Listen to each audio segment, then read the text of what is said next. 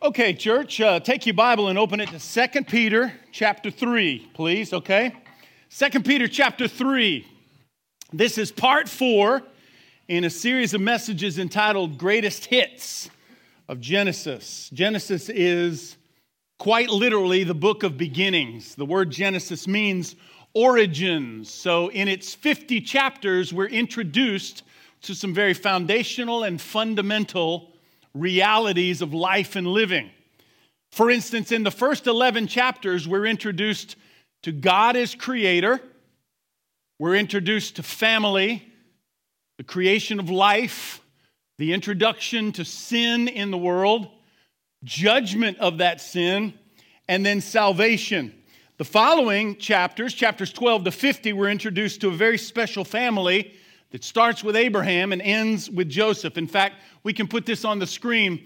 Creation to the Tower of Babel in the first 11 chapters. Now, next time, I hope you'll be here next Sunday, we're going to talk about the Tower of Babel and some pretty profoundly amazing truths that we pull from that story. The remaining chapters focus on the lives of 4 patriarchs of Israel: Abraham, his son Isaac, his son Jacob, and his son Joseph. From this family comes the nation of Israel, and then ultimately the Savior Jesus Christ. Now, last time we noted that there are plenty around us who are skeptical of the big stories in Genesis, especially the story that we introduced last time, Noah and his flood. The flood is covered from chapter 6 to chapter 9. We've been in chapter 7 and 8. Today we're going to be in chapters 6 and 9. Many claim that I just can't believe a story like that, a universal flood, a massive ship built by primitive man using primitive tools, 2 of every kind of animal. That's just too much for me to believe. Now, this is horribly ironic to me because the very first book that a skeptic points to and says, nope, I don't believe it, is the very first book in your Bible that explains why. You see, it's not that it's just too fantastic. There's more to it than that. It has to do with the self-sovereignty of man. It has to do with my inner belief that I know what's right. No one needs to tell me what's right. In fact, last time we introduced it by going to 2 Peter chapter 3. Listen to how Peter describes this phenomenon that the flood and its narrative is going to illustrate for us in just a few minutes. Peter writes, above all, you must understand that in the last days, scoffers will come, scoffing and following their own evil desires. Remember what a scoffer is. A scoffer is a self-indulgent person who doesn't put much or add much into the conversation, doesn't offer information of their own. They simply sit back and criticize your conclusions and your evidence and your information. The internet is full of scoffers, right? Keep reading. Verse 4. Those scoffers will say, where is this coming that Jesus promised?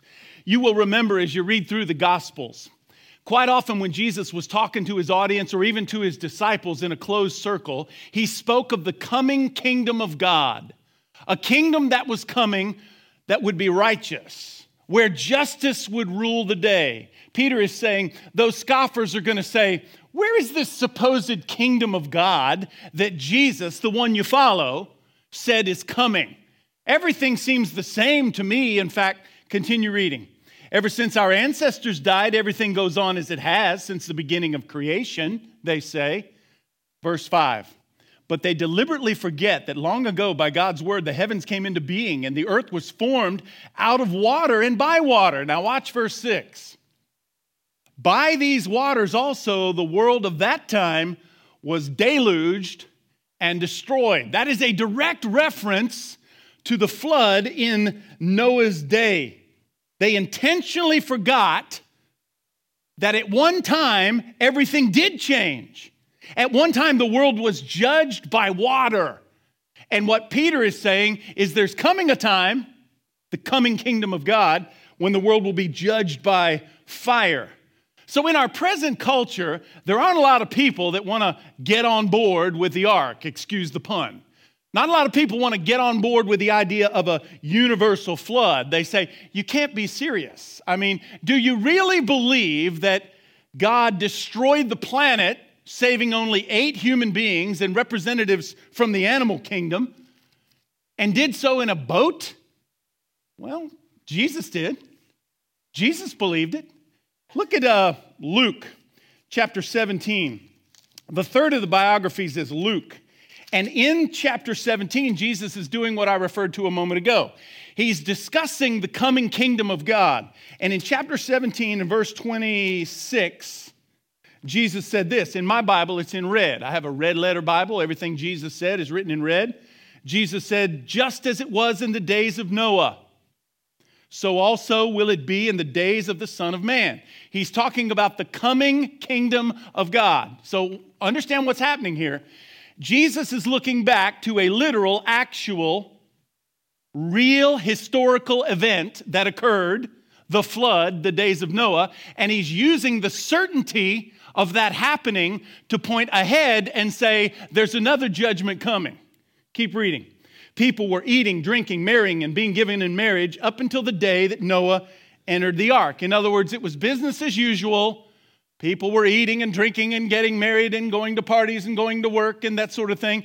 Just as it was in the days of Noah, one day it will be business as usual, and the kingdom of God will come upon us. Then the flood came and destroyed them all. Jesus knew that a universal flood occurred in the days of Noah. Now, if you're a follower of Christ, that's probably enough proof for you. If Jesus believed and said there was a flood, there was a literal person named Noah, there was an enormous ship that was constructed over a period of 120 years, then I believe it. But that may be fine for you as a follower of Christ, but to a skeptic, he or she is going to need more. They're not nearly so likely to embrace a Bible story just because Jesus said it's true. The question they ask, first and foremost, is how reasonable is that? What evidence is there that there actually was a universal flood a long, long time ago? The answer to that question is there is plenty. We talked about this last time. There are literally mountains of physical evidence. We're talking about thousands of marine fossils, sea creatures that are captured in time, and they're found all around the surface of the globe, and they're not found by the ocean. They're found in the mountains. Anyone with an open mind has to ask themselves the question, how did that marine life wind up on the top of a mountain? We've got massive amounts of runoff, residue, these canyons that have been carved across the planet, from the Grand Canyon up through North America, over into Europe, Asia. The trail of evidence is there, and not just physical evidence, but historical evidence. I told you this last time. There are more than 270 flood cultures all around the world. Apart from Christianity and Judaism, you would expect a flood narrative to a Christian or to a Jew. But apart from Christianity and Jewish cultures, there are more than 270 other cultures, from China to South America to Europe to the Middle East, that speak of a universal, cataclysmic, disastrous, world-destroying flood. And the similarities are uncanny. I would argue that it's more unreasonable to ignore those mountains of evidence than it is to embrace the idea of a universal worldwide flood. Now, here's what I really hope you get. It's why we started in 2 Peter chapter 3. I want you to make this connection. I want you to understand why it's so easy for some to push back against the idea of a universal flood. Why wouldn't someone want to accept the biblical narrative, the biblical account of a universal flood? Just look at all of the evidence. It's not simply because the story is just too unbelievable. It's too fantastic for them to believe. Stop and think about this for a moment. Right now, there are vehicles that exist that run on batteries, that don't need a driver, that can safely navigate their way through this community and much larger cities over journeys of hundreds, even thousands of miles, and no one ever has to take the wheel. We can transport right now a family from point A to point B, and no one has to drive.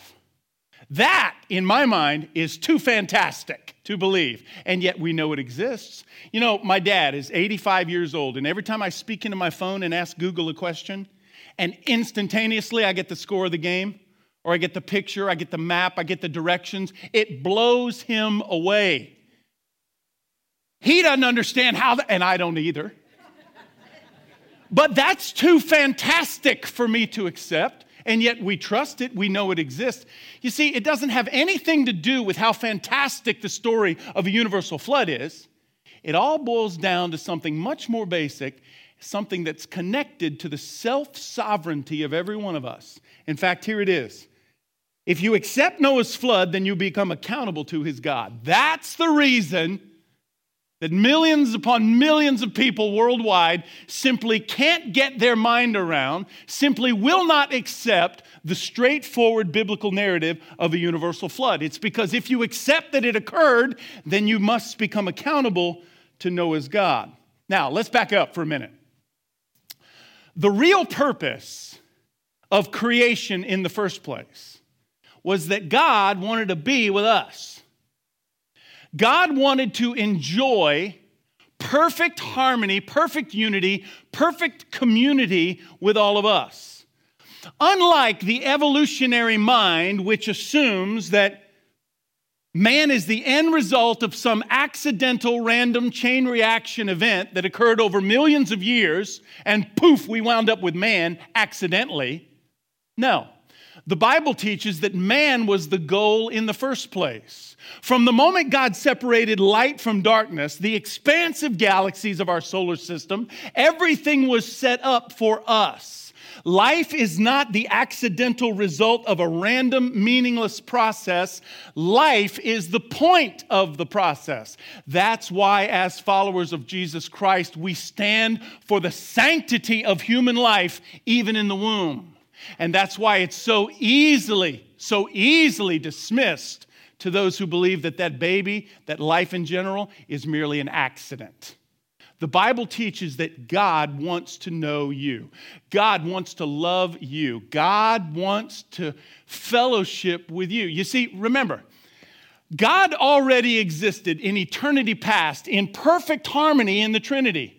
God the Father, God the Son, God the Holy Spirit. The three-in-one God. Don't ask me to explain that. You've got to accept it. The Bible simply assumes it. It doesn't try to teach it. God already existed in perfect harmony, perfect unity within himself, the Trinity, Father, Son, and Spirit. God wanted to expand the dimensions of that relationship by including you and me. That was the goal when he first created man. Remember, Genesis chapter 1, verse 26, the Bible says, "Let us make man in our image." Notice the use of the plural pronouns, us and our. That is a reference to the Trinity. The Father, the Son, and the Spirit said, "Let us make man in our own image." God wants to love you. It is in his motivation, it's part of his character to love you, to know you, to exist with you. That's why he created you. That's why at the end of chapter 1, verse 31, I believe, he looked back over the sixth day of creation and all the five that had come before it. It began by separating light from darkness, and the zenith, the climax, was the creation of male and female. He put them together, they became one, and he said, "This is very, very good." It's because God loves you. But here's what we fail to realize. At that moment, a competition began. At that moment, a competition for my loyalty began between God and me. At that moment, a competition for my devotion, my surrender, my love, my affection began, at least from our perspective. And from that moment on, this ongoing competition would continue throughout the Bible. Noah's story in Genesis chapter 6 through 9 is just another example of this reoccurring theme that repeats itself over and over and over in the Bible. Here it is. God wants to live with us in perfect community, and we will decide if this is what we want for ourselves. Now, if you know your Old Testament, if you know the stories and the narrative and the history of Israel, you know this is a reoccurring theme. Over and over and over and over, God demonstrates his willingness to forgive. God demonstrates his mercy and his grace, his unconditional love, because he wants to live with us in perfect community. But we have the freedom, we have the option to decide if that's what we want for ourselves. Go back to Genesis chapter 6. Let's begin. Genesis chapter 6. Note verse 5. The Lord saw how great the wickedness of the human race had become on the earth, and that every inclination of the thoughts of the human heart was only evil all the time. All right, stop. Every inclination of the thoughts of the human heart was only evil all the time. That speaks to my depravity. That speaks to your depravity. Every impulse, every neuron as it fires to create the thought begins apart from God. Begins with evil. It begins with self. It doesn't begin for others, and it doesn't begin certainly for God. Now, don't misunderstand. Depravity doesn't mean that you are always as bad as you can possibly be. That's not depravity. We all know that's not the case. We're not as bad as we possibly could be. So what does the Bible mean? The Bible means that we're as bad off as we can be, because the potential for evil is always with me. The potential for hate is in me. The potential for racism is in me. The potential for spite, for bitterness, the potential for deceit, it's in me. If you're honest with yourself, you know it's in you too.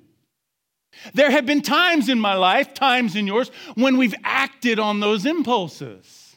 Why? Because every inclination begins with me. I am self-sovereign. I decide what's appropriate in this circumstance or this situation. Depravity doesn't mean you're as bad as you can be all the time. It means you're simply going to miss the mark. You realize that's what the word sin means. There's a target out there of righteousness, and I draw back and I miss the mark. I've sinned. Now, to what degree I sin is not the issue. There are bigger sinners than others, I get it. But we're all prone, every inclination begins with self. Mankind will be true to himself. That's that competition. Mankind over and over and over again, almost daily, decides, nope, not going to live in perfect harmony with God. Too difficult. Keep reading. Verse 6. The Lord regretted that he had made human beings on the earth, and his heart was deeply troubled. If Noah's record teaches us anything, it teaches us these two things. Here's number one. Even in our state of blatant selfishness and sin, God wants us back. Even though we let him down again, God wants us back. God loves us, and that love is unchanging, unconditional, and everlasting. Rather than just wipe it all away and be done with it, Noah's flood teaches that he would begin again. He would take another chance on man. He wants you. He loves you. It also teaches us that God will start over using the best, the most honorable man that he can find. Verse 8 of chapter 6 says, Noah found favor in the eyes of the Lord. That's Noah. God decided to, rather than just wipe it all out, he would start over. He would begin again using the best, most honorable man that he could find. And this is pretty funny because not often in Scripture does the Bible reveal that God picks the most likely candidate. Noah is the most likely candidate to begin again because he found favor in God's eyes. He was the most righteous among men. So God chose the most likely candidate to start over. You realize there are dozens and dozens of examples of the opposite. In fact, more often than not, God chooses the most unlikely candidate to fulfill his purpose. Think about Moses. Moses was ill-equipped. Think about Rahab, the harlot. God used her, chose her. Think about David, the least of Jesse's sons. Think about the child king, Josiah, just a child when he took the throne, and God used him. Think about Ruth. Think about the disciples, uneducated for the most part, fishermen, not politicians, not world leaders. Think about the murderer turned missionary, the Apostle Paul. Think about Paul's protege, Timothy, a kind of a weak, timid young man who led one of the most powerful and influential churches in the New Testament. God typically chooses the least likely candidate so that he can shine. But in this instance, God chose the most likely candidate. Now, by the time we get to chapter 9, the flood is over. The ark is resting. The floodwaters are receding. Noah and his family are safe. God has promised, I'll never do that again. I'll never destroy the planet this way again. God's instructed them, go out, scatter across the earth, be fruitful, multiply, fill the earth. It's time to start walking in close fellowship with me again. Watch. Verse 18 of chapter 9. Now the sons of Noah who came out of the ark were Shem, Ham, and Japheth. So those are Noah's three sons in birth order. Shem, the firstborn, Ham, the middle son, and Japheth, the youngest. These were Noah's three sons. Now watch what happens next. Ham was the father of Canaan. Now why did they throw in one of many grandchildren at this point? That's the point of the message today. Because chapter 8 and verse 21 reveals to us that in the midst of God's promise never to destroy the world by fire or by earth, by water again, that evil and every inclination in man still existed. That's why Canaan is noted here. That's why only one of the grandchildren is noted in verse 18. Keep reading.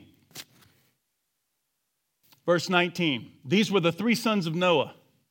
From them came the people who were scattered over the whole earth. Now watch. Noah, a man of the soil, proceeded to plant a vineyard. So Noah was a farmer. He had agricultural expertise. First thing he did when he got off the ark was he planted a vineyard.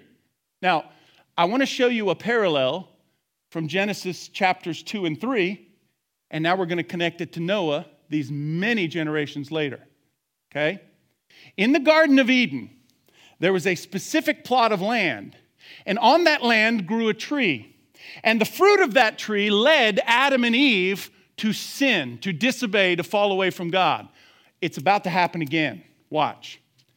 He planted a vineyard, verse 21. When he drank some of its wine, he became drunk, and he lay uncovered inside his tent. Again, remember, special land, a special plot of land, the Garden of Eden.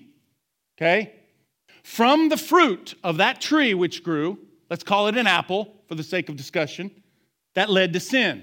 So you've got special land, the Garden of Eden, special land, Noah's vineyard. You've got a tree that produces fruit that leads to sin. You've got fruit of the tree that produces fruit that leads him to sin. In both cases, when Adam and Eve sinned, one of the first things they realized, oh, I'm naked. And what did God do? He covered them. Noah is about to be found naked, the result of sin, and his sons will cover him. Watch. Ham, verse 22, the father of Canaan, there he is again.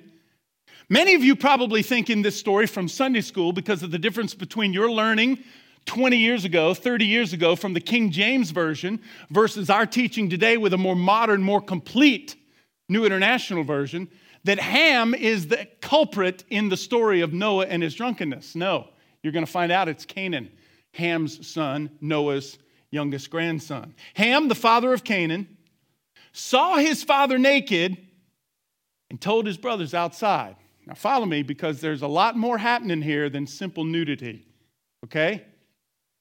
But Shem and Japheth, they took a garment, they laid it across their shoulders, and then they walked backward. Why? Because of the shame that was associated not with a simple man's nakedness. That wasn't the shame. It was what had taken place in conjunction with Noah's grandson, Canaan. They walked backward. They covered their father's naked body. Their faces were turned the other way so they would not see their father naked. Noah's not just naked. I'm trying to be clear here. Something perverse has happened here, and it involves his own grandson, Canaan. Verse 24, when Noah awoke from his wine and found out, watch, what his youngest son had done to him. Wait a minute, I thought it was the grandson. Now it says youngest son. That's simply a Bible translation choice. We know that Ham was not Noah's youngest son because they're given to us in birth order earlier in the passage. There's Shem, the oldest, Ham, the middle, and Japheth, the youngest. But in ancient times, especially in biblical literature, it was very much widely accepted for Noah as the patriarch, the head of the family, to call a grandson a son because it was Noah's seed. It was through Noah's line. So we're not talking about Ham here. We're talking about Canaan. If that's not clear enough for you, keep reading. When Noah awoke and saw out what his youngest son had done to him, he said, "Cursed be Canaan." See, not Ham. "Cursed be Canaan, the lowest of slaves. He will be to his brothers." Cursed be Canaan. All because God's favored son, Noah, God's chosen instrument, the most righteous among them, had shined for a moment, but now lays naked, humiliated in front of his own boys. It's a sad ending to me, to what's an otherwise amazing story. Our hero has fallen, which is, again, if you know your Bible, that's the pattern. That's the case over and over and over and over again. We no sooner fall in love with Moses. Man, what a leader, that he falls, that he fails. We no sooner fall in love with David. My goodness, if I could be a man like David, boom, adultery and murder. We no sooner fall in love with the disciples that Peter doesn't deny that he even knows Jesus 3 times on the night he was betrayed. We no sooner fall in love with this one, no sooner idolize that one, bam, they fall from the perch that we place them upon. Well, now it's happened to Noah. He was once favored in God's eyes. He was the most righteous among all men, but he's now humiliated himself with a member of his own family. Here's the lesson. Here's the lesson. I hope you get this. The solution to our sin problem is not found in us, not even the best of us. You see, the solution to my depravity is not found in me. No matter how many chances you give me, I might do a little better, but evil is still with me. The solution to my sin problem is not found in me, no matter how good a teacher I had, no matter what kind of reserved, sort of uptight, pious life I try and live. The solution to man's problem is not found in man, not even the best of man. The evil of mankind overwhelmed the Creator in chapter 6, so much so that he decided to begin again. So he chose the most righteous of men, and he set out to rebuild that community that he wanted to have with us. And just like those who had gone before him, Adam, Eve, Cain, and others, Noah chose, no thank you. Noah chose not to live in community with God. Again, if Noah's story teaches anything, especially this sour and sad ending, it teaches that the solution to my brokenness, what's wired incorrectly in me, is not found in me. It's not found in you, not even the best of us. It's found apart from us. And later, if you pay close attention to how the history unfolds, you begin to learn under the sacrificial system, that boring book called Leviticus, you begin to learn that the solution is found in God, not us. You see, the only thing that really works, that really solves problems, that really makes headway is repentance and forgiveness. Think about it. Once you say the word that cuts, that hurts, you can't take it back, can you? You can't undo it. Once you do what you did that cost you your marriage, you can't go back and change it. You can't fix it. No matter how many times you promise never to do it again, it's still back there. Everybody knows it. We can try and forgive, but it's so difficult to forget, right? So what's our best option? Our best option is to turn, to change, to alter my course, and then experience the forgiveness that comes from God. That's what we find in Jesus Christ. Interestingly, the first 11 chapters of Genesis, the first 11, we'll get to chapter 11 next time with the Tower of Babel. They demonstrate man's intentional unwillingness to walk with God. God offers the invitation, I want to bring you into perfect community with me. And we say, no, thank you. Got a better idea. Because we prefer our own self-sovereignty, just like Adam, just like Eve, just like Cain, and now just like Noah. But by the time you get through chapter 11 and you hit chapter 12, God introduces us to another man called Abraham. And Abraham would become the father of a great nation. Abraham himself would not be the answer to our sin problem. We've already learned that no man is the answer to my sin problem. But Abraham would be instrumental in bringing about the answer to my sin problem. Because you see, God chose one man. And from that one man came a family. And from that family came a nation. And from that nation came the God-man, Jesus Christ. Who, if you will repent, he will forgive. He laid his life down to prove it. Let me read you something. Genesis 12 and verse 2. I will make you, this is God speaking to Abraham, I will make you into a great nation. That is the beginning of the nation of Israel. God chose Abraham to begin that nation. And I will bless you, Abraham, and I will make your name great, and you will be a blessing. I will bless those who bless you, and whoever curses you, I will curse. Here it comes, watch. And all peoples on earth will be blessed through you. How can God make such a statement to one man? That's because from the family and from the nation of Abraham would come the Christ. The only man ever to have lived, capable of blessing every human being on planet Earth. You see, Noah and the flood is not just a story about a man, a boat, and some animals. Noah and the flood is another story in a very long record revealing God's eternal, driving desire to love us. And over in your Old Testament, that pattern repeats itself. See, Noah's best effort, his noteworthy accomplishments, are so quickly overshadowed by his moral failure.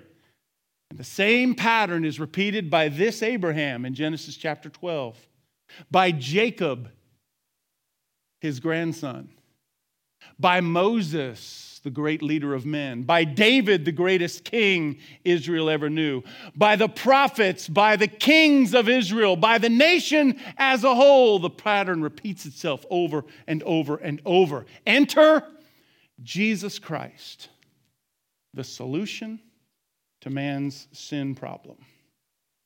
So, I just have two questions. Have you responded? Have you responded to that Savior that didn't just pop up 2,000 years ago in Bethlehem? He's been around since man was created as part of the Trinity. And if you have responded, I hope after this, now you realize why it's so difficult to follow Jesus. Because I want to be self-sovereign. And so do you. That's why I need a Savior, not a buddy, not a teacher, not an example, not a do-over. I need a Savior. Because only a Savior can provide true forgiveness when I'm willing to turn and repent. Let's pray.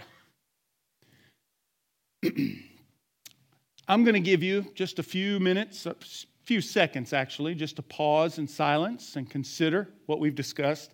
And if you want to talk to me after the service, or Tyler or John or any of us, if you can't catch us for some reason, use the communication card, right? Mike, call me. Tyler, call me. Someone, call me. I'd love to have a conversation with you regarding your faith in Christ. Father, that's what this is about. Our simple, childlike, yet authentic faith in your Son, Jesus Christ. God, it is difficult to follow him because every day I wake up and I want to be in charge. It is so difficult to try and love others. It is so difficult to try and serve you when all I want to do is love myself and serve myself. So God, help me. Help us as we attempt to follow Jesus Christ, our only hope, because now we know that the answer to our problem is not in us. It's in you. It's in the name of your Son, Jesus. That's how I even pray it. Amen. God bless you, Grace Community Church. I hope you make it a fantastic week. Have a wonderful Thanksgiving with your family, and I'll see you next time.